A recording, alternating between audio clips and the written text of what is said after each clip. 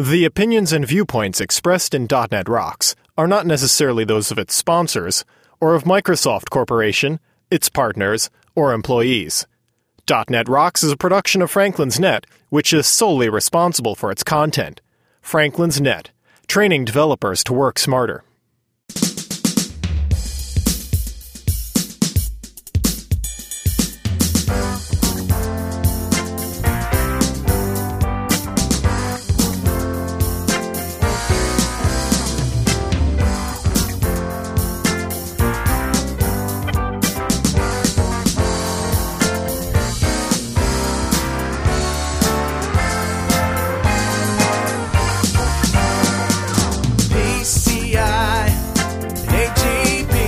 Hey, Rockheads, they're having it hot spots and listen up. It's time for another stellar episode of .NET Rocks, the internet audio talk show for .NET developers with Carl Franklin and Richard Campbell. This is Jeff Maciolik, here to announce show number 205, with guests Venkat Subramaniam and Andy Hunt, recorded live Thursday, October 26, 2006. .NET Rocks is brought to you by Franklin's Net, training developers to work smarter, and now offering a whole suite of on-site and remote classes in .NET 2.0 technologies. Online at www.franklins.net. And by Telerik RAD Controls, the most comprehensive suite of components for Windows Forms and ASP.NET web applications. Online at www.telerik.com. Support is also provided by Developer Express, crafting first-class tools, frameworks, and controls for the .NET developer. Improve your experience online at www.devexpress.com. And by Code Magazine, the leading independent magazine for .NET developers. Online at www.code-magazine.com. And now the man who's Carl Franklin. Thank you very much. Welcome back to .NET Rocks. Richard and I are here as we are every week. Hi, Richard Campbell. Here I am in the cold. Don't expect the West Coast to be cold, but it's cold here right now. This is, of course, Carl Franklin coming at you from not-so-sunny New London, Connecticut, halfway between Boston and New York on the coast. Suspiciously winter-like, isn't it? Yeah, but man, it was warm last month. Man, it was when all of a sudden, boom, we got nailed with this Arctic blast. It must be the same storm that came through Canada. Dumped all that snow on you. Canada. Yeah. Hey, Richard, before we get started today, I want to make a couple of announcements. First of all, Mr. Infusion, Greg Brill, is still looking for junior and intermediate and expert .NET programmers in New York City. We talked about that. There's some really good deals on free apartment for a year and all this kind of stuff. He's willing to move you to New York. He is. To come and work with him for a year. If you know anybody who might be interested in this, let us know. The whole story is at shrinkster.com/KH6. The guy's very well connected, got a lot of opportunities, and he's just looking for people. So he's willing to go the extra mile to get you there. Because I guess a lot of people, there's a shortage of .NET programmers in New York City, apparently. And an interesting place to live in if you can get it for a year or two or longer. Dude, Central Park, man. Gotta love that place. Also, that Franklins.net has got some great classes coming up in January.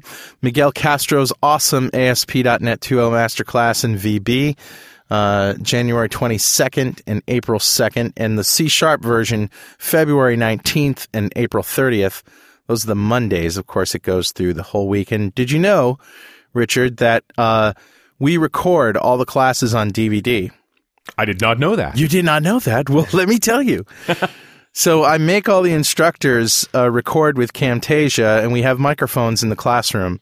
So even if we have people remotely, they go on the recording as well. So you'll hear people at the desk in the classroom and Miguel and people on the phone, and you'll see full screen like a dnrTV. But it's like 40 hours, right? It's like a whole week of. So we got our first offer for somebody who wanted to buy the DVD of Miguel's class. He couldn't make it, but he wanted the DVD. So we sold it to him, and I got the best email just praising us in this video. He says it's the best resource he's ever had. It's just like being there, except that he can rewind. Right. So and let's face it, it's hard to rewind Miguel Castro. He goes fast. Right. So if you're interested in Miguel Castro's ASP.NET 2.0 Masterclass, let us know. We have it on DVD. We'll sell it to you. Joel Semeniuk's Just-in-Time Team System. 5 days of Team System. That's right. Where else but Franklins.net? Well, Joel is the team system god, so you're listening and working with the very best when you're at his class. That's right. I mean, I have my tongue in my cheek. Of course, you know. It's just the banner, right? So, well, you really are doing master classes. You're bringing the very best in for each one of these fields and letting them do their thing. Miguel's knowledge of ASP.NET can't be touched. He's phenomenal. He's awesome. All right, so Just-in-Time Team System is going to be February 12th and May 7th. Also, Mark Dunn, who's got a show on .NET Rocks coming up on BizTalk 2006, he's got a BizTalk class that he and Mark Berry do that's just phenomenal. And that's going to be happening here in New London February 26th, June 4th, and August 6th. So we're booking into August already, and those classes sell out. Of course, the staple VB.NET Masterclass is taught by Tom Kinzer. Awesome guy. He has got, accolades from all of the people that have taken his class. This is basically a combination of his material and my material, and we sat down and we said, what would make the best masterclass for VB 2005? March 12th, 2007 is the next one. And also, Michelle LaRue Bustamante is going to be here doing an iDesign WCF masterclass. And by the way, the VBNet masterclass is also brought to you by Dunn Training, Mark Dunn. And Michelle's class on WCF WCAFA is May 21st. So we got a lot of stuff. She is that indigo girl. She is. A lot of stuff going on. Okay, on to a couple of emails, and then let's get to the guest. As we have mentioned a couple of times, people send in emails, and they request audio versions of dnrTV. Which we laughed at first. We scoffed. Ha-ha, you say. That is the dumbest thing I've ever heard, we said. And then somebody said, nay, nay. He said, I would like to listen on my iPod before I download the video because I can listen in the car and I don't have to commit the time to watching the video, so I can see if it's something I'm interested in and then go back and watch it. So we got this email, which seems to resolve the problem, from Mark Friedman, and he says, Hi, Carl and Richard. First, thanks for reading my letter on the show. That was very cool. This is a previous letter. Another listener wrote in about audio versions of dnrTV. I second that suggestion, but you really don't need to. All someone needs to do is rename the WMV file to WMA, and it becomes audio only. And then there are so many tools to convert that to MP3 if your MP3 player doesn't support WMA. Mark. So we haven't tried this officially, but, Mark's a smart guy. You try it. If this is something you're interested in, just rename your WMV to WMA, put it on your iPod or your iRiver or whatever else plays WMAs, and on your Zune, perhaps, and go to town and let us know if it worked out for you. Okay, Richard, your turn. Well, I got a couple of emails here. I've been asking for show suggestions, and we've been booking a lot of shows into the new year now. And I got a couple other ones here, and I'm not going to read them in detail because they really come down to two things. One was Andrew Burns' email asking for .NET Nuke 4.0. Mm-hmm. And DNN 4.0, very different from earlier versions. Yeah. So rang up Sean Walker, and we're going to book a show for early next year. So awesome. We're listening to you, Andrew. We'll get that one done.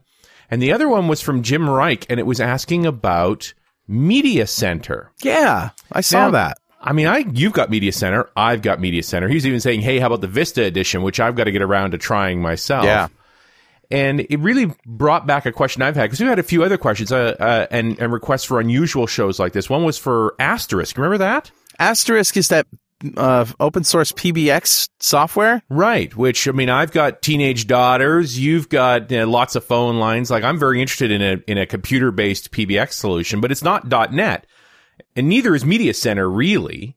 Yeah, right. But, I guess this is the conflict, is I'd love to do those shows. I think they'd be a gas, but they're sort of off our regular topics. So what do you think, you listeners? Do you think that you could tolerate a show on Media Center and on a PBX software system that's open source? Is this something that you'd like to talk to these people about? We could dial up the Media Center team at Microsoft and get some talk about some programmability points, but also about the coolness of it. We could talk to the guys who wrote Asterisk. And send any other suggestions you have to us, of course, at .netrocks@franklins.net. Yeah, more suggestions, the better. We'll keep making shows for you. I got one more email for you. It's a short one. It's from Greg Hopman saying, "Hey, Carl, I've been building up my self-confidence over the last year, spending a half hour a night just trying to stay technical since I got pushed down the program manager's path. And I was just starting to feel okay when I hear you interview a 13-year-old kid." And she's actually 11. I got bad news for you. She was 11. And she was only 9 when she got her C# certification. That's right. So you haven't begun to feel bad yet. I played that for my kids. And they looked at me like, "Let's watch SpongeBob now." All right, Richard, let's get to our guests. Venkat Subramaniam, star of dnrTV.com and founder of Agile Developer Incorporated, has trained and mentored more than 3,000 software developers in the U.S., Canada, and Europe. Venkat helps his clients effectively apply and succeed with agile practices on their software projects, and he speaks frequently at conferences. Venkat is also an adjunct professor for the practice of computer science at the University of Houston and teaches at Rice University. Andy Hunt is a programmer turned consultant, author, and publisher. He co-authored the best-selling book, The Pragmatic Programmer. He was one of the 17 founders of the Agile Alliance and co-founded the Pragmatic Bookshelf, publishing award-winning and critically acclaimed books for software developers. Venkat and Andy, welcome to the show. Thank you. Hey. Well, guys, before we get started, I got to say we got an email, several weeks back from a listener. Actually, Venkat, this was about your show that you did, episode 41 of dnrTV, and I got to read this to you. "Hi, Carl. I was so excited with your very last show and the presentation of Dr. Venkat Subramaniam, so I've tried to generalize the find all method, and I'm sending you my code. Made 15 minutes after I saw the show. I don't know if you're interested in it and what you'll do about it, but I just had to share my excitement with someone, so here goes." And he gave me this Lambda generics extenders example that was just an extension on the find all method that you showed us in dnrTV in episode 41, Venkat. That is pure passion right there. Pure passion. What's what cracks me up about this is I could see exactly where this guy's coming from. That he was inspired by that show. He went down, wrote the code right away, and who's he going to show it to? His wife? That's right. No. Guess what I did, dear? And you're all excited, and she has no idea what you're talking about. Look at line 20. Look at line 20. Look at this. Look how cool this is. So you got to email it. What else is there to do? That's awesome.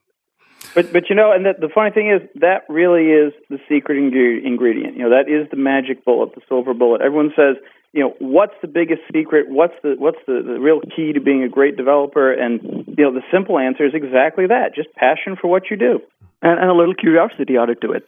Yeah. I think being inspired and going for it. People who are watching the shows and listening to this one, often it's the same situation. You're just looking for an idea, and hopefully once in a while we hit on a good one. I think we did for this guy. This is the ultimate reality TV for geeks, We just turn on the microphones and we talk. That's, So let's talk. Venkat, we've talked to you, obviously, on dnrTV many times, and if you haven't seen any of Venkat's shows, you're missing out. Brilliant guy and knows a lot about a lot. And it's very hard to find a generalist these days, but Venkat comes pretty close. He's taught me all about Ruby. He was the first guy to show that to me, and even though it's been around for quite a while. And, all sorts of great low-level gotchas in his book, .NET Gotchas, which I still think is a great way to approach teaching .NET. Great stuff. Andy, however, I have not met you, and you guys have written a book together. Tell me about it. About the book or about writing it together? Well, let's start with about the book, and then we'll talk about writing it. Boy, I see where this is going. Oh, we won't go there. No, it's good fun. It's always good fun. The book we're talking about here is Practices of an Agile Developer, and this came about in part because there's an inherent problem as soon as you start talking about processes or methods or methodology, if you prefer.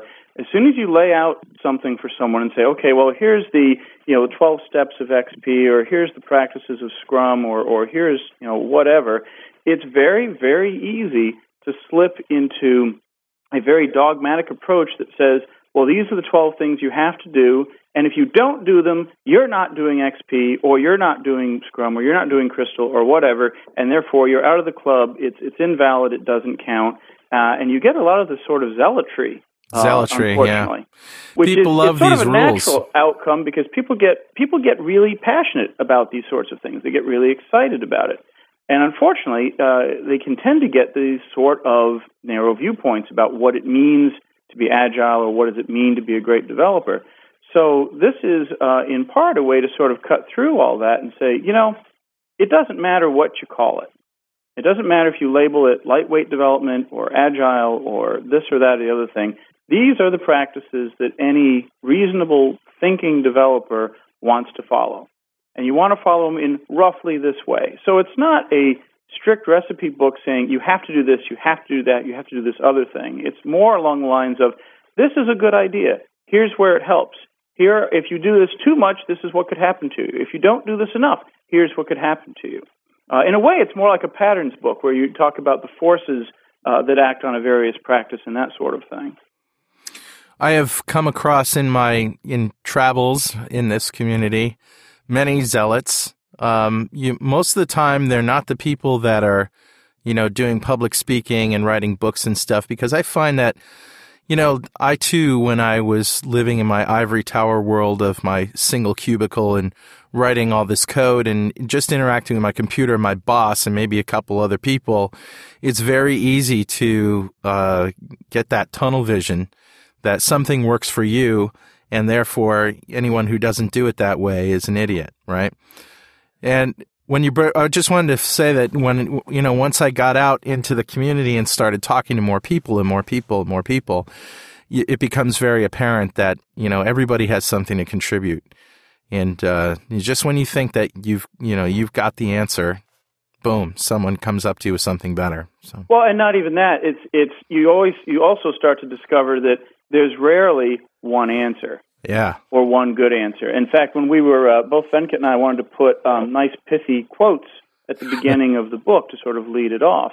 And for mine, I chose this marvelous quote from Santayana saying, almost every wise saying has an opposite one, no less wise to balance it. Which to me is really part of the essence of Agile. There is rarely one right answer. You've got forces to contend with. You've got gradations of what's better for right now in this context.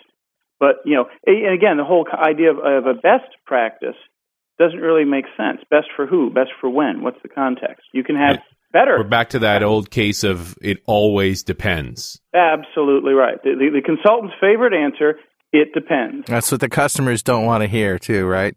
No. How do you do this? That's the honest answer. Yeah. Well, and if it was obvious, we'd all be doing it that way. Yeah. The fact that there's more than one way to succeed, and certainly more than one way to fail, is the point. You've got to ultimately figure out which one's working for you. I'm looking at the book, and I'm looking at Venkat's quote, and of course it's not in English. What typeface is that? Well, it is my mother tongue, actually. It's a very wise saying from 31 BC by a poet who is considered to be extremely, probably one of the best scholars in Tamil. Thiruvalluvar? Yeah, Thiruvalluvar. Yep, Thiruvalluvar is a poet from that time. And of course, there's the English translation here. Learn thoroughly what you learn. Let your conduct be worthy of what is learnt. Hey, Richard, can I read it in Tamil if you don't mind? Please. Absolutely. All right, here we go. I'll try. Karka kasadara katravai katrapin nirka adarkutaga. There you go. Lots of K's in there. It's a very poetic and beautiful language. I just want to see how the translators do with that. You know, the transcript guys who's listening to this going, "Oh my God, what did he say?" You can just leave that out, okay? That was just mean. All right. So where do we start, Agile-wise? Repeat that for me. So where do we start when talking about these practices? Well, let's start with asking, hey, what's this all book about first? Yeah. So let me start off. Okay. So one of the things I think about this book, like Andy mentioned, is that you need to figure out what applies in what situation. And a lot of things that Agile books and Agile practices tell you is about, you have to do your unit testing, your continuous integration. And certainly, I think there's a great amount of value in all of that. But there are things that are far more significant and far-reaching than those values. And that is one of the things that we really wanted to focus on this book. So let's start with something really simple. Here's a question for both of you, actually. Okay. You are driving on the freeway, and you decide you want to switch to the left lane, so you turn on the left indicator. What does the guy behind you on the left lane do? Huh. Depends what city you're in. He speeds up. He speeds up. That's right. So you probably figured this out very quickly. And the next time around, you find there's enough space between the two cars on the left, and you ease in without notice, and then maybe half the way through, you turn on the indicator so that you don't get a ticket. And what's going to happen to the guy behind you? He probably gets ticked off and most likely waves at you with less than 5 fingers. Right. And you probably get provoked and you respond back. And this may possibly lead to a road rage. If you really want to be on CNN, there are probably better ways to do it. Well, let's go back to the same scenario for a minute. You turn on the light to get to the left lane, and the guy in the left lane realizes that you're trying to change lanes, and he rationalizes that you're probably going wherever you are going, to your home or office, and he is going wherever he is going, and he's really not in direct competition with you and lets you in. And then the city becomes a nice place to live, and the society is more civilized. Well, it's exactly the same scenario we started with. The result was very different. It's because of the attitude of the guy who was driving next to you. And in an Agile project or any project, what really makes a very big difference is the attitude people have towards each other and as a team as well and as individuals. And so one of the things we started focusing in this book is about attitude, what each one of us can do to make the development a better, the work a better place to be in. We spend most of our awake time at work, and we are producing good quality software. How can we do it? We can't possibly do that without having the right set of attitude. Venkat, I can sum that up if in 4 words. Don't be an asshole. Can you say that on a podcast? You can on this one. And that's such marvelous advice. That should be on the bumper sticker right there. It should be. On development teams, it works with management. It works in politics. Certainly, it's a really good universal principle. I think so too. I think it may be up there with the golden rule. In fact, it is the golden rule if you think about it. Well, if that is the case, I would say this book is to find out if you are or not. Sort of a litmus Chapter test, 2, really. Are you an asshole?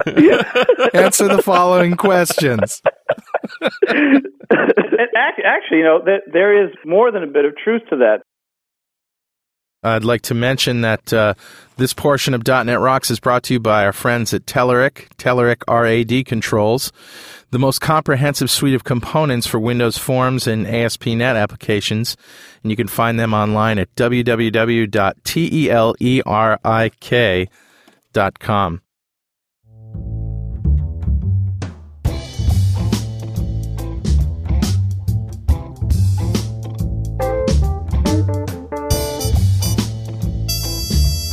One of the neat devices we used in the book was on each individual tip, there's this little cartoon figure of a devil at the beginning of the tip that says something that sounds kind of almost reasonable in a sort of pointy-haired boss kind of a way. And you find yourself kind of almost thinking along with it, like, yeah, we could do that to the programmers. We could do this. And then, of course, you realize this is the evil voice trying to tempt you into these bad habits or these evil ways. And so to counter that, at the end of each tip, we've got the angel giving its advice, saying what you're really supposed to do. I have one from the book. Here's one right from the beginning, too. The first and foremost important step in addressing a problem is to determine who caused it. Find that moron. Once you've established fault, then you can make sure that problem doesn't happen again. Ever. Yeah, that's a good one. This is like guidance from the Russian mafia, I think. That's right. Find the jerk that did it. Well, let's go to that practice that you just mentioned. Work for the outcome is what you're reading from, if I'm not mistaken. Yeah. Well, let's talk about that for a minute. I'll share with you a story real quick before we talk about this, if you don't mind. This happened very recently. In fact, I'll be non-specific about when it happened. It's a case where I was on a committee, and we were supposed to make a very important decision in this committee. So I sent an email out to the committee members asking them to come over for the meeting, get themselves ready for this particular event. And it gets forwarded to another person who can be very valuable.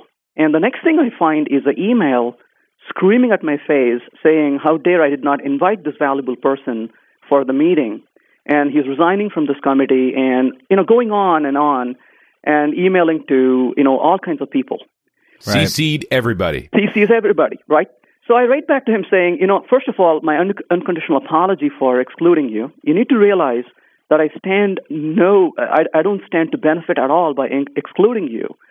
And you are very valuable. Show up for this. Had I known that you're on the committee, I certainly would have invited you. And then, of course, I get a response back from another person who's saying, hey, your committee list is correct. This person has no clue what he's talking about. You're not, at fault. And I explained back saying, hey, you know what? Doesn't matter. You're important. Come in and, give us your opinion. Well, unfortunately, that's the last I ever heard. This person was more than interested in screaming than helping us solve the problem. And Venkat, what you said to him in that email, you could have summed up by saying, don't be an asshole. See how handily I see that a theme works. here. Well, the thing is that we, unfortunately, from time to time, come across some people whose primary focus is really not to solve problems, but to create more problems. Yeah. And Poison. ego kind of gets into the way very quickly. And when people's focus is not to solve problems, again, one of the key things about agility is to succeed. If we are not succeeding in projects, I don't care what name we give it, whether it's agile or not, doesn't matter. And if we need to be able to succeed, we need to kind of keep that ego in check. And it's important to find a team in which people are, focused on solving problems rather than finding out, whom can we blame, whom can we scapegoat at this point. Right. It comes down to what's more important, shipping the software or making sure you feel good about it. Well, that's exactly right. And there was a reason why we put this as the number one, the very first tip in the book. Agility, any method, but agility in particular, depends on having a team that's motivated to actually be successful, to actually get this done and get it out the door. And that sounds like such an obvious thing to say, but if you look at some other, heavier weight methodologies, a lot of them are premeditated on the fact that you have people who are not incented to get software out the door. They're working 9 to 5. They're trying to keep a job. Maybe they're not particularly skilled enough for what you're demanding of them. All these sorts of other kinds of issues. Yeah, the last thing they want to do is actually ship the software. Then they don't have any work left. Exactly. So you've got components of other methodologies that try to sort of rein in people who aren't real excited to be there in the first place. And it strikes me that's being just an incredible waste of energy. Energy that we don't have to spare. I have heard the line that the waterfall method is really designed to develop sufficient documentation for the lawsuit. I think that's certainly true of ISO 9000 and family. But it's interesting. You mentioned the waterfall method. If you look back at Royce's original paper, in 1971, plus or minus.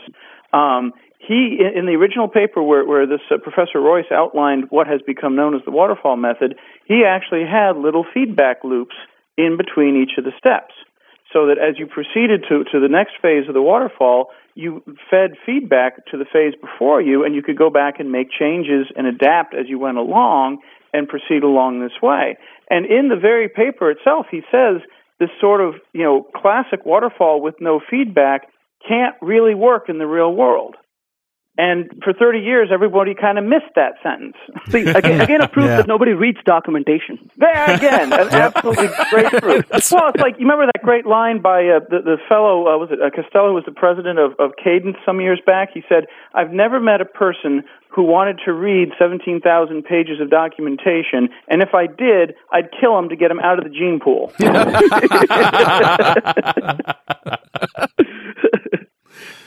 So, but back to Royce for a second. I mean, he noted way back when, and Fred Brooks has noted back from the Mythical Man Month and the No Silver Bullet paper, time and time again, that you have to have feedback. You have to have some way of saying, hey, am I doing the right thing? Is this working? And then adjusting what you're doing based on the feedback.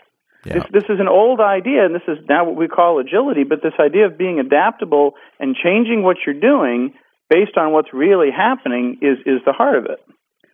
Everything is iterative. Absolutely. Well, and I think that's kind of the key, is to think about why we want to do this. And it is not to please ourselves as programmers. If we cannot, at the end of the day, justify this is better for the business, it doesn't make any sense at all. And in fact, that's what excites me about Agile development, is that it has a very direct impact on the business itself. If you are trying to build a software, and if you're going to hide in a cave, build it for 2 years, and then you are coming and surprising your users, look what we built, no wonder they are shocked and surprised that you built something very irrelevant. It's going to be a hell of a surprise. Yeah. So in fact, I would go to the extent of saying, if your objective is to meet what the customers wanted, you will be failing. It's very important to meet what they want, and that's one of the reasons why you want this, frequent feedback, so you can make sure that you are in line with their expectations. And the more frequent you check, the more you are relevant to what you're delivering as an application, and that has a direct business impact. I think there's an interesting truth there as well, which is that even if you did do exactly what they wanted, it's now wrong. Absolutely. Successful software is also wrong because it affects the business. It ultimately changes things. Yep. It's kind of a Heisenberg sort of an arrangement there. Yeah, absolutely. You can't help but be wrong, whether you did it right or wrong.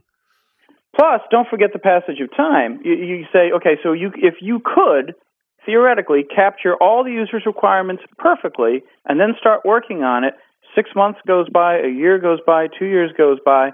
Guess what? The rest of the world is not in some kind of stasis field while you're doing this. Everything else has changed. So you can't do the sort of Rip Van Winkle thing. Even if you got it perfect up front, by the time you delivered it, it'd still be wrong. Tell me about the phrase, tell, don't ask. Oh, that one's mine. Let me field that one. Tell, don't ask was this marvelous notion that I got from a older book on small talk by Alex Sharp, where he made the statement that a proper object-oriented program tells objects to do things. It doesn't ask them stuff. It commands. It sends it. And if you look at the sort of small talk metaphor, you don't call methods on objects. You send messages to objects. And that's a very subtle distinction. But when you start looking at it and sort of wrapping your mind around this idea, here's the stereotypical situation you want to avoid. You've got some honking big class that's just a big data wrapper. Yeah. And all this code's going around, drawing information out of it, pulling fields out, doing some calculation, and then stuffing a result back in, or calling some other command or something like that. That is, obviously a huge violation of encapsulation. Now you've got things being processed all over the code base that should be inside that object, and they're not. So anytime where you find yourself pulling something out of an object, doing something with it, and then either making a call and putting it back in, that's hell. You want to avoid that at all costs. the biggest example of this was the Y2K fiasco. Right? If you look at the root of the problem, what happened with the whole year 2000 situation was a lack of encapsulation. If there had been an equivalent, they had no classes in COBOL at the time, but if you had even a subroutine library that knew about dates and knew that the two-digit encoding was a shorthand method, and this is what it really meant, if that had been the scenario, the entire Y2K remediation would have taken about 12 minutes. But it didn't. Instead, that knowledge that, this is the shorthand representation, all this code all over the place knew to unpack and pack from it and how to deal with it in that encoding, and that's what caused the fiasco. So this comes back to the idea you can help preserve encapsulation and help make sure you're doing the right thing if you think of it as sending commands to objects. Because as soon as you say, go do this thing, now automatically you don't care how. You're not giving it a step-by-step, blow-by-blow, do this, do that, do the other thing, because that's not your business. You're just sending a command. It's like having little servants at your disposal. Go do this, slave, and they go off and do it, and you don't care how. You don't care what the implementation is. That is a true object-oriented programming. Nice. When you're talking about debugging, you guys recommend keeping a solutions log. Not a log of your application, but a log of things that worked. Hey, here's a way to think about it. We talk about time boxing when it comes to, a lot of activities in Agile development. So you tell the boss you're going to take 3 hours to find out what the problem is and fix it. So 3 hours comes and goes. And as we all have experience, debugging, you haven't solved the problem. So what do you tell the boss? Boss, I tried for 3 hours. Can we now call this a feature? So the question is, how do we take the time to fix the problems and not waste too much time? Yeah. And there are certain things we can do to solve these kinds of problems. And one of them is to isolate the problem from its surroundings. And that can be done by effective use of prototyping. And the prototyping may help us isolate the problem by saying, yep, here's the problem area. And if the prototyping doesn't show you the problem, you still isolated the problem from the surroundings. But when you do find and fix a problem, I'm sure a lot of times we have seen cases where you come back and take a look at a certain problem and say, gee, I've actually seen this problem 2 months ago or 6 months ago, and I can't quite remember how I fixed it. And as much as I love Google, you go Google for something, and sometimes all that you find is there are 10,000 people who have the same problem as you do, right, and everybody's in the same unfortunate situation as you are. Yep. So you need to be able to find the problems and fix them. You don't want to be beaten by the problem more than once. You don't want to pay the toll repeatedly for this. So one of the interesting ways to do that is to keep a solution stock, like a daily log, and problems that you face, the types of solutions you address. And it's not to turn your job into a documentation nightmare, but a very few pointers on what the problem was, how you fixed it, can at times save you so much effort and time in getting to the solution the next time it happens or something similar happens, and that can be of great help. What level of granularity do you recommend people use here? Because oftentimes problems are very specific to the application that you're writing and may or may not be applicable in other applications. Right. Sometimes the problems may not be applicable to other applications, but even simple things, the general rule of thumb I use is, if I take 2 to 3 minutes to identify and solve a problem or more, a lot of times I spend 15, 20 minutes looking for an answer. So try to define what that is. Don't worry so much about how reusable this is going to be. If you can take 30 seconds and write it off somewhere and leave it, and the next time if you do find a problem similar to it, you're not going to waste so much time. So I don't think I would worry so much about, is it going to be reoccurring in other situations? But if it does, it pays off. What is the biggest mistake that either of you can answer this? What is the biggest mistake that you see people make over and over and over again? Well, one of the mistakes I've seen people do is when a problem surfaces in an application, close your eyes and imagine this for a minute. You have your application as a huge monster, right? This huge monster is roaring and screaming in a room, And John, the programmer, is clinging on dearly to the ears of this monster. And he has tried for a couple of days to control it. He couldn't, that monster being your application. And the boss says, don't worry, I'll help you, and sends Sarah. And Sarah runs fast and clings on to the tail of the monster, trying to bring it down. So a lot of times I find people trying to control this huge, monstrous application, and they try to debug and tame this. That becomes extremely difficult.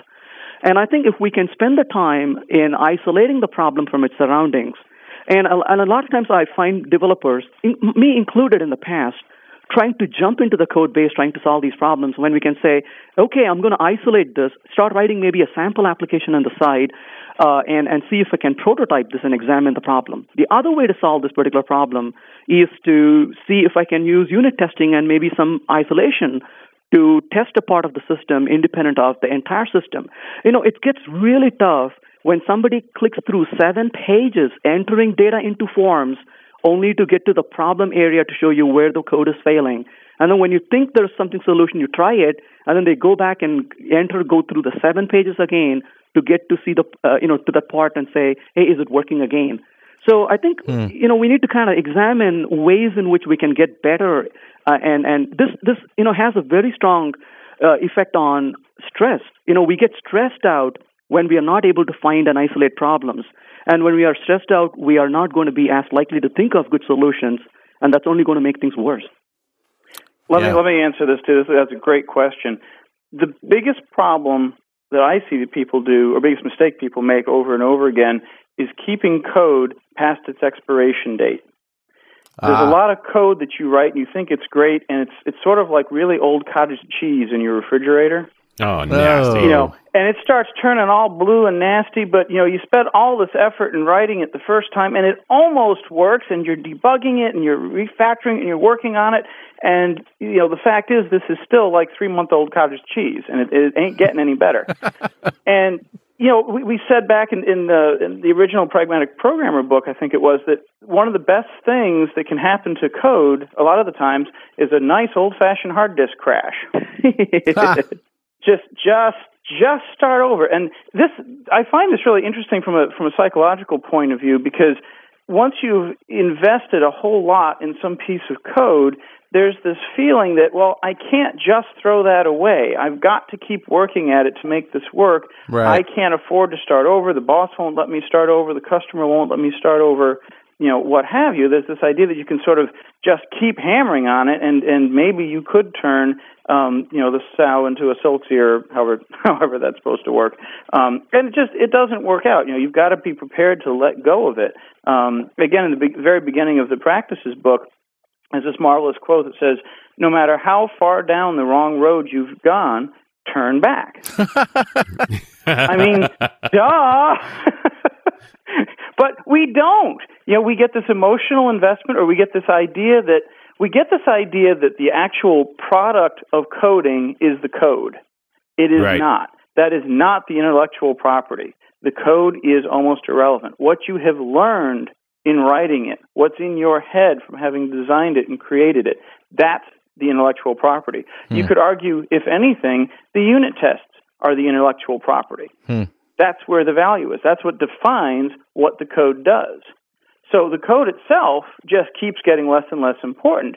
If you've got something that's just not working out, trash it, remove it, throw it away, start over. The second attempt will almost always be better than the first anyway. Yep. Yeah, and I mean, if you did it once, you can do it again, right? It's probably faster. Think that. People do not think that way. There's an attitude of scarcity, not of abundance. Boy, that's true. I've writing really code is firsthand. hard. My God, it was so hard the first time, I can't face doing it a second time.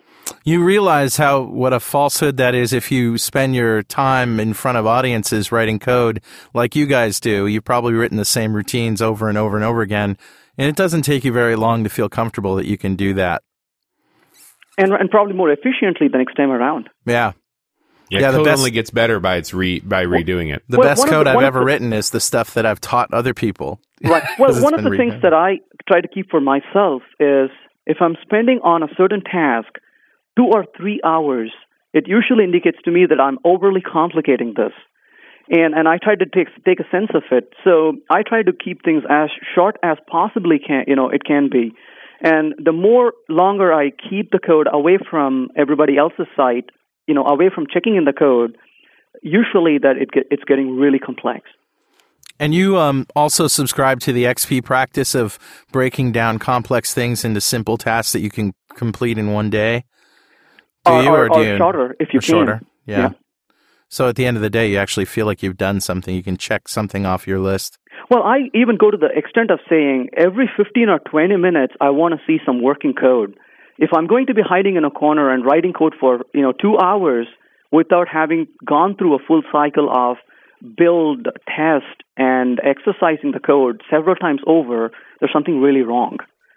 Yeah. Let me emphasize that is a very common problem with teams that are trying to adopt Agile for the first time. In the last month alone, I probably had 24 people tell me that they had a lot of trouble trying to figure out how to do iterative development, and they just couldn't do it. And I said, well, why? What's the problem? And in each case, it turned out that their lowest level of granularity feature was something that took them 6 or 8 weeks to write. So, the smallest thing they could break it down to was taking them 8 weeks. And it's like, okay, that's silly. You cannot be iterative in that environment. You've got to break that into smaller pieces. Take smaller bites so you don't choke on it. Well, and you're talking about iterations in the period of under an hour. Absolutely. It's not going to do much each hour, but it's going to keep integrating. You're not going to get far off the path, and the feature will grow. And that's exactly. You see progress, and don't underestimate the psychological benefits of witnessing progress. This is one of the inherent problems with software development is that it's invisible. Sponsors can't see it. You really can't see much of it. We've got this little viewport on the desk. It's very hard to see. It's certainly hard for outsiders to gauge progress, and it can be hard for us to gauge Nobody progress. gets excited about K-locks. No, definitely not. Or your case before where the person called in with that wonderful bit of code, dying to show it to somebody, right. And nobody cares. Yeah, but it's an interesting truth that when I'm talking to managers about, they say, I'm not getting any feedback from your developers. I said, that's because your developers aren't productive. Well, so how do you know? It says every developer who's being productive wants to talk about it. You will have to shut them up. Right. Yep, absolutely right. Well, here's an interesting chapter in the book I really particularly like. Let design guide, not dictate. Can you tell us about that? Absolutely. I think that is a very important thing to keep in mind when we design software. Each one of us should be proud about what work we do.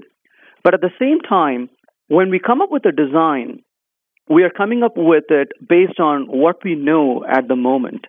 And one thing we all know about developing software is as we start developing software is when we really get a better understanding of what it really involves. So if I say that I've come up with a design today and I'm going to be so proud and hold forth guarding that design, we end up actually protecting something that eventually is going to make it extremely difficult to deal with it, software over time.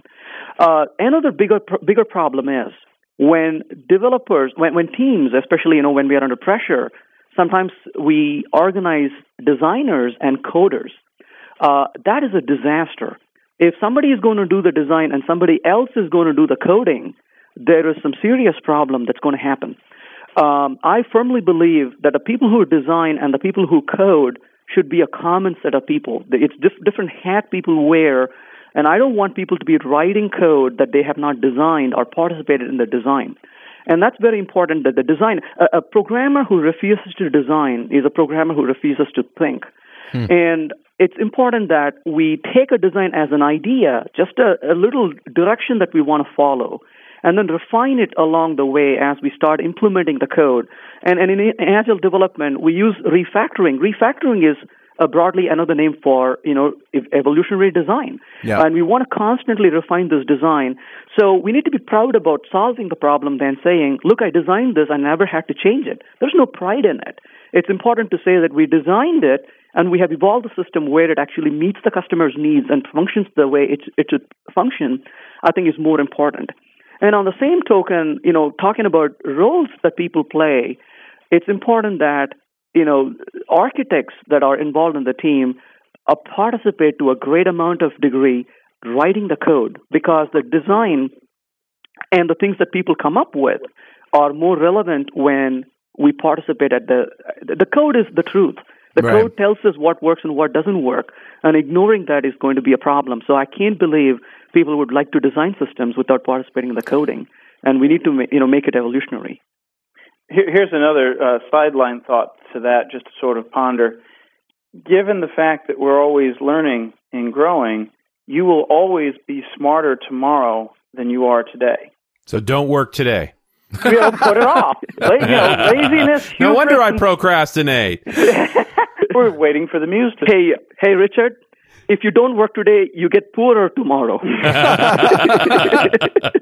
So this is a balance of wealth versus intelligence. There you I can go. be rich and stupid or poor and smart. This portion of .NET Rocks is brought to you by our good friends at Developer Express. Developer Express, crafting first-class tools, frameworks, and controls for the .NET developer. Improve your experience online at www.devexpress.com.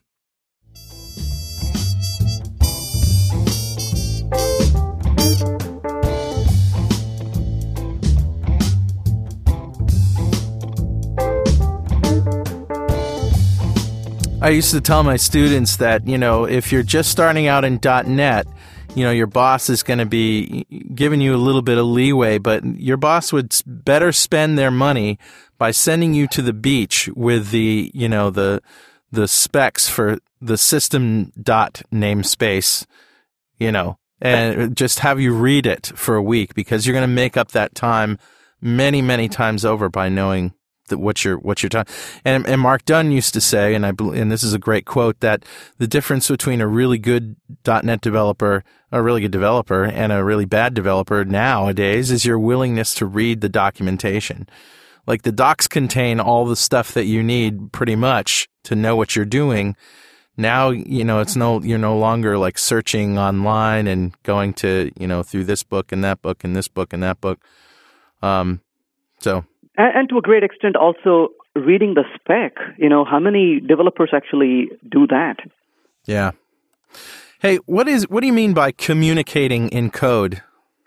Okay, so in terms of, I'm not a big fan of commenting code. I believe that oftentimes people comment code to cover up bad code. And quite a few people will take offense to that statement, but I want to clarify what I mean by that. I'm sure you have seen code where, you say class car, and then the next thing you see here is a car parentheses open close / constructor.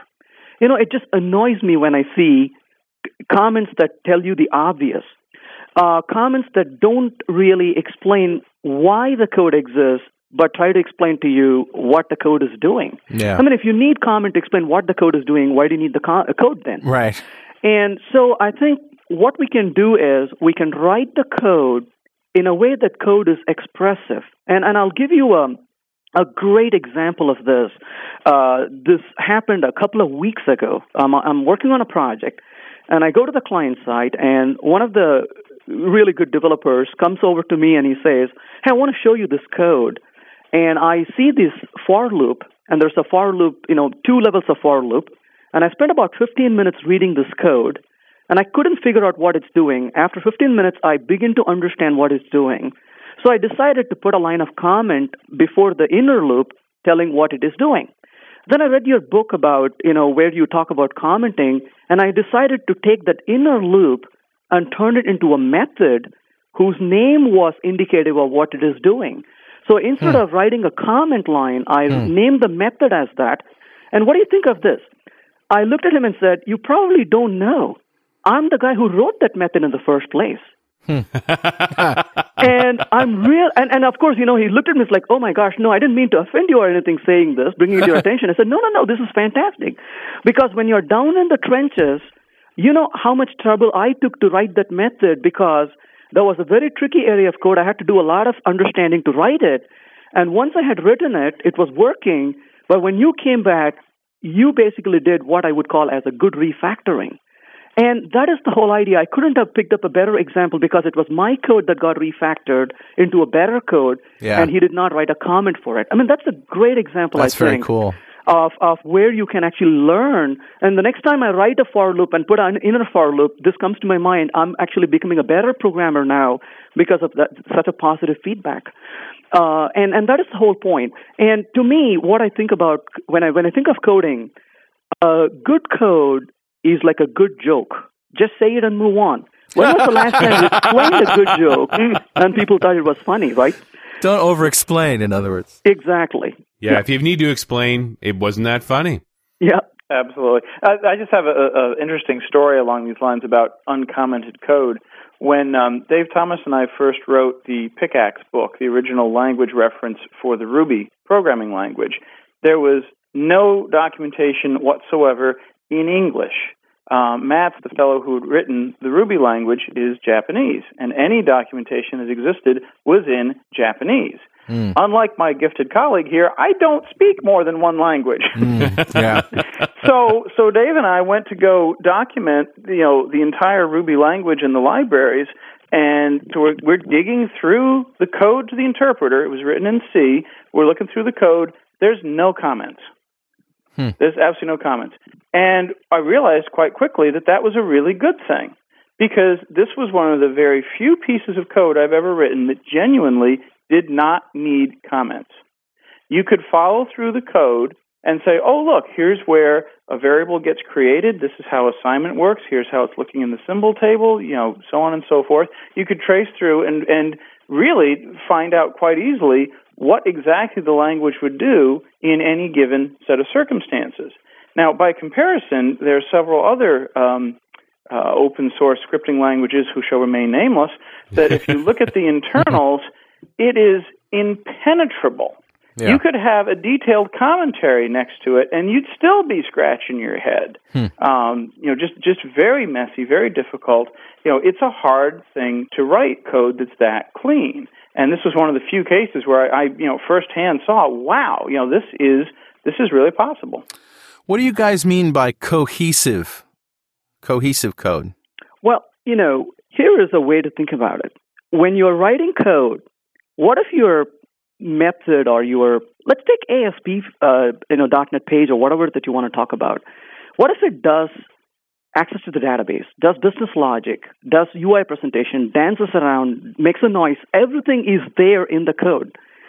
Imagine when you build an application, most of us, I would think, programmers, are very good in writing code, but we don't quite have the ability to make things aesthetic or beautiful. I have this theory that the brain and the beauty is not on the same head. So I knew a girl like that once. Richard, that is officially the 42nd time you've used that on this show. Is it wrong? Tell me it's wrong. What was that thing about tell the joke and move on? So if somebody comes over to make changes to the aesthetics of the page or the UI, and they have to stumble through all this code vomit and step over things. Code vomit. I love it. Technical term. Yeah. I got a new name for my band, Richard. It becomes very expensive to maintain the code. It also, you introduce errors doing this. It becomes extremely difficult to keep up with the code. So what is cohesiveness? Cohesiveness is a way to keep things isolated, separated from each other. When I was growing up as a kid, my parents tried to teach me this very hard lesson, that I need to keep things in a good way, in a maintainable way. I would come back from school eagerly, toss all things into a drawer, and run away. And then when one of my friends comes over and says, hey, you want to go play? I would open the drawer, and if I pulled out the red socks, you can be guaranteed that the next socks will not be red. Yeah. And it would take me more time when I'm in a hurry to find the right kind of sock. How did I fix the problem? Well, personally, I got married. Oh, hey. He outsourced it. Well, I had to throw that in, So anyway, the way you fix it is to keep the right kind of, clothes together. Put all your color socks in one place, put your underwear in another place. It's easier to find it when you need it. Well, that is exactly what cohesiveness is all about, keeping like code together and dislike code apart from it. The way I like to think about the topic of cohesion is the old idea of the original sort of Unix ideals that you write small, sharp tools. You write a tool or a piece of code that does one thing and does it very well. As soon as you start slopping more code vomit in there and doing things that aren't, necessary or aren't focused on that one thing, that's where you start getting into trouble. There's this great example. Some years ago, I was looking for something else, and I stumbled across an old U.S. patent from the 1800s for a convertible piano couch bureau. Huh? So this was a combination. You got to picture this. It's a combination piano, sofa, and bureau on the end. And this guy patented it, and there's this lovely pen and ink illustration. It's patent 56413, if you want to go Google it. Can it only be one of those things at any one time? No, you could supposedly have somebody, there's room there. You could be having maid put something in the bureau. You could be sleeping on the sofa, and somebody could be standing on your stomach playing. That is a very sick thought, by the way, Carl. Wow. But the thing is, right, as Frankenstein-esque as that is, how many times have you seen code where they do exactly that? Yeah. You've got all these things kind of crammed in there. Anytime you see a class that says manager at the end, it's probably got 5 of these just disparate things kind of stuffed in there. And the whole point with cohesion in code is, as soon as you do that, it doesn't do any of them particularly well.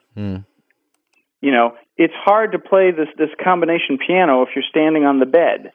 It's going to be hard to tune the piano because you got all this other cruft in the way. Trying to make the bed, you've got all the keys in your way. It's harder to maintain. It's harder to deal with. It's harder to use. It's the road to badness. So we try to say, think of, small, sharp tools, do one thing, do it well, and then move on. It seems like common sense to me because these are all sort of things I'm discovering about agile development practices that I've been doing all these years. Not everything, of course. There's some great stuff there that I haven't, that's new to me. But a lot of it is just putting on paper the things that that you naturally would do if you're trying to make good, efficient, reusable code. Right, and the problem is that for various societal forces, if you will, even though these are the obvious things and we want to do them, we end up not doing them. Sometimes the tools lead us down the bad road. Certainly some of the visual GUI tools will get you into a mode where you want to stick a whole bunch of code right in a callback in the GUI rather than sending it back to another class to handle it. Certainly pressure from customers, from the marketplace, from our bosses, from our own psychology. Even though a lot of these things are obvious and seem good when you put it on paper, by default we don't do them. Yeah. There's forces against us where we don't do it. So we find that it helps a lot of people just by putting it down in paper and saying, yes, this is a good thing. Yes, you should do this. That's something they can point to their boss or to somebody and say, no, look, these guys, they know what they're doing. It says right here, I should be doing it this way. Some of the biggest compliments we got from the original Pragmatic Programmer book were exactly along those lines, saying, this is some stuff that I always knew, but I didn't know if it was right. I didn't have any way of really defending it. It just seemed like sort of a right thing. And so this really continues that tradition, saying, yes, this is the stuff. This is what you want to do. Hey, let's talk about collaboration for a moment. What do you mean by allowing people to figure it out? This is one thing that you recommend. Allow people to figure it out. And you want to take over? Not at all. That one's yours. Okay. He's trying to. I was hoping that you would let you figure it out. Case in point. Train your colleague on a live show. Well, a lot of times when you are trying to work with people, sometimes we are way too eager to give an answer to people. And I'll give you an example of where I learned this. There are some advantages. Being a mentor is a very important factor. We need to help others learn, and in the process, we learn ourselves. Yeah. And if somebody comes over to you, being a mentor is not about giving answers. Being a mentor is giving an opportunity for others to learn from us.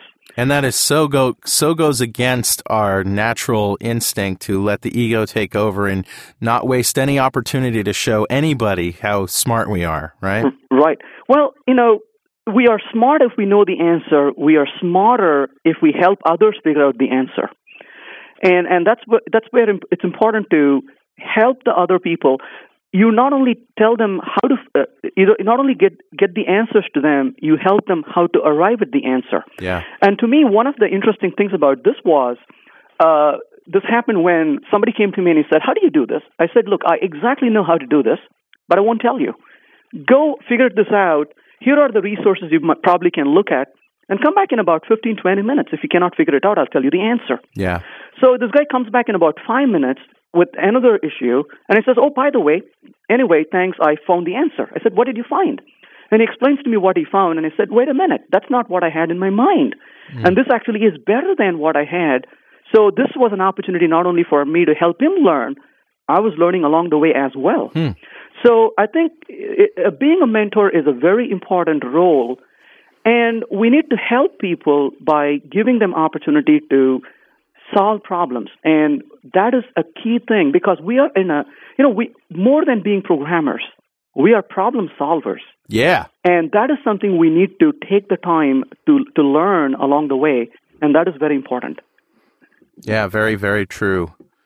The usual way that I phrase that is, you know what? I could figure this out. I have no doubt. I have not yet, and I hope I don't have to. Please do it. Yeah. An interesting thing there is, a lot of these, if you've noticed, a lot of the things we talk about here have to do with teamwork. And this is one of those things that's sort of fascinating to me. If you look at most undergraduate programming degrees, university degrees, the students really don't get much of an opportunity to work in teams. They're certainly not taught how to work in teams. You're given these, sort of programming exercises. You write a couple programs. Maybe, if you're lucky, you'll do some group work at the end of the semester with maybe 2 or 3 other people, and that's it. So there's none of this discussion of, well, how do you act in a team? How do you set up a mentoring atmosphere? How do these relationships work? Are you supposed to put your ego in check on a team? Are you supposed to be the cowboy? None of this is actually taught in any way in the school. So it's no wonder you get these poor folks who've gotten a CS degree or something. Then suddenly you don't work by yourself anymore. You're thrown onto a team with 10 other people. Right. And you have no idea what are the social norms, what's expected of me, how is this supposed to work? And also, there's no point in hiding in a corner, taking 3 days to find a solution to a problem that everybody else in the team already knows the answer for. What a waste of time and money doing that. Yeah, I've been on a number of teams where they set sort of a debugging limit. So it's like if you're stuck on some problem and you've been debugging it for more than, say, an hour, and you pick some amount of time, an hour, 2 hours, you pick some hard limit, and if you're still stuck, you go and get help. You drag somebody else and say, okay, I've done my 2 hours, I'm stuck, I can't figure this out. And then the other people on the team are obligated, if you ask, to come and help you, and if they need help, so on and so on it goes. Because, again, we don't have the time to waste with somebody sitting there for 3 weeks trying to debug some simple, memory leak or problem or what have you. We've got to get this done. This is the basic definition of thrashing. Right. That you get into a point where you're just spinning your wheels and you need another pair of eyes. Another pair of eyes immediately points and goes, dude, you didn't validate this. Right. It's eminently apparent to them. Yeah. Yep. And not that they're any great clairvoyance or anything. It's just, as you say, it's a fresh pair of eyes. And sometimes the mere effort to explain something to others opens up such a memory path in our mind that's like, oh, wait a minute, I remember what I had done in the past, and that probably is causing this. Oh, wait a minute, thanks for your help. And the other guy's like, well, thank you, but I didn't do anything. Yeah, well, you were just standing there. Just the process of trying to articulate it led him to the answer. And that's exactly what happens, because as you're articulating it, you have to announce all of your assumptions. So you're saying, well, we've come this far, and this is set to that, and I'm going to do this. And so the stuff that you may have sort of taken for granted while you were debugging it, you have to explain out loud and reveal all your assumptions. And 2 lines in, you go, oh, and I was supposed to set this to 0. And The other fellow nods and walks away, and it's like, that's why back in the Pragmatic Programmer book, we had this idea of rather than annoying your coworkers all the time with that, you just set a yellow rubber duck up on top of your monitor. And so anytime you have a problem, first thing you do is talk to the duck. I have a little rubber lizard for that reason, but that's only because I know that lizards eat bugs. It seems like a lot of your answers and suggestions here come down to, I mentioned common sense before, but come down to good communication, whether it's through your code or with your collaborators or with your bosses or through, testing results. Good communication is really what it's all about, isn't it? Two things that I think are key to success, and you can even call it key to agility, is communication and feedback. Without these two things, we might as well go home. There's no point doing agility. That's absolutely true. One thing I ask a lot of people when I'm giving a keynote address or a talk or something, it's like, what do you think are the two most important skills that a programmer should have? And I get all kinds of answers about design and debugging and this and that. And it's like, no, the two most important things that you do day in and day out are communicate and learn. Because you're learning all the time. And this encompasses feedback. You're learning from, obviously the new technology. You're learning from the evolving system as it's being created underneath you. You're learning about your teammates and how to interact with them, how to communicate with them. Mm-hmm. So to me, communication and learning are the absolute two strongest pillars of what we do day in and day out. Excellent. Well, guys, it's a great book, Practices of an Agile Developer Working in the Real World, and good luck with it. And, what can I say? It's great stuff. Thank you. Thanks for having us. Okay. And we'll see you next week on .NET Rocks.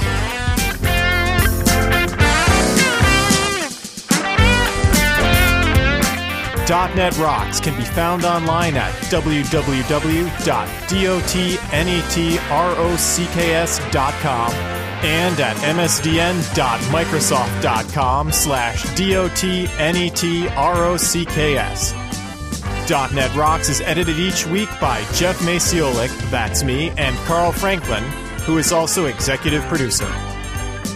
All music heard on .NET Rocks, including Toy Boy, the theme song, is created and produced by Carl Franklin and Franklin Brothers Band.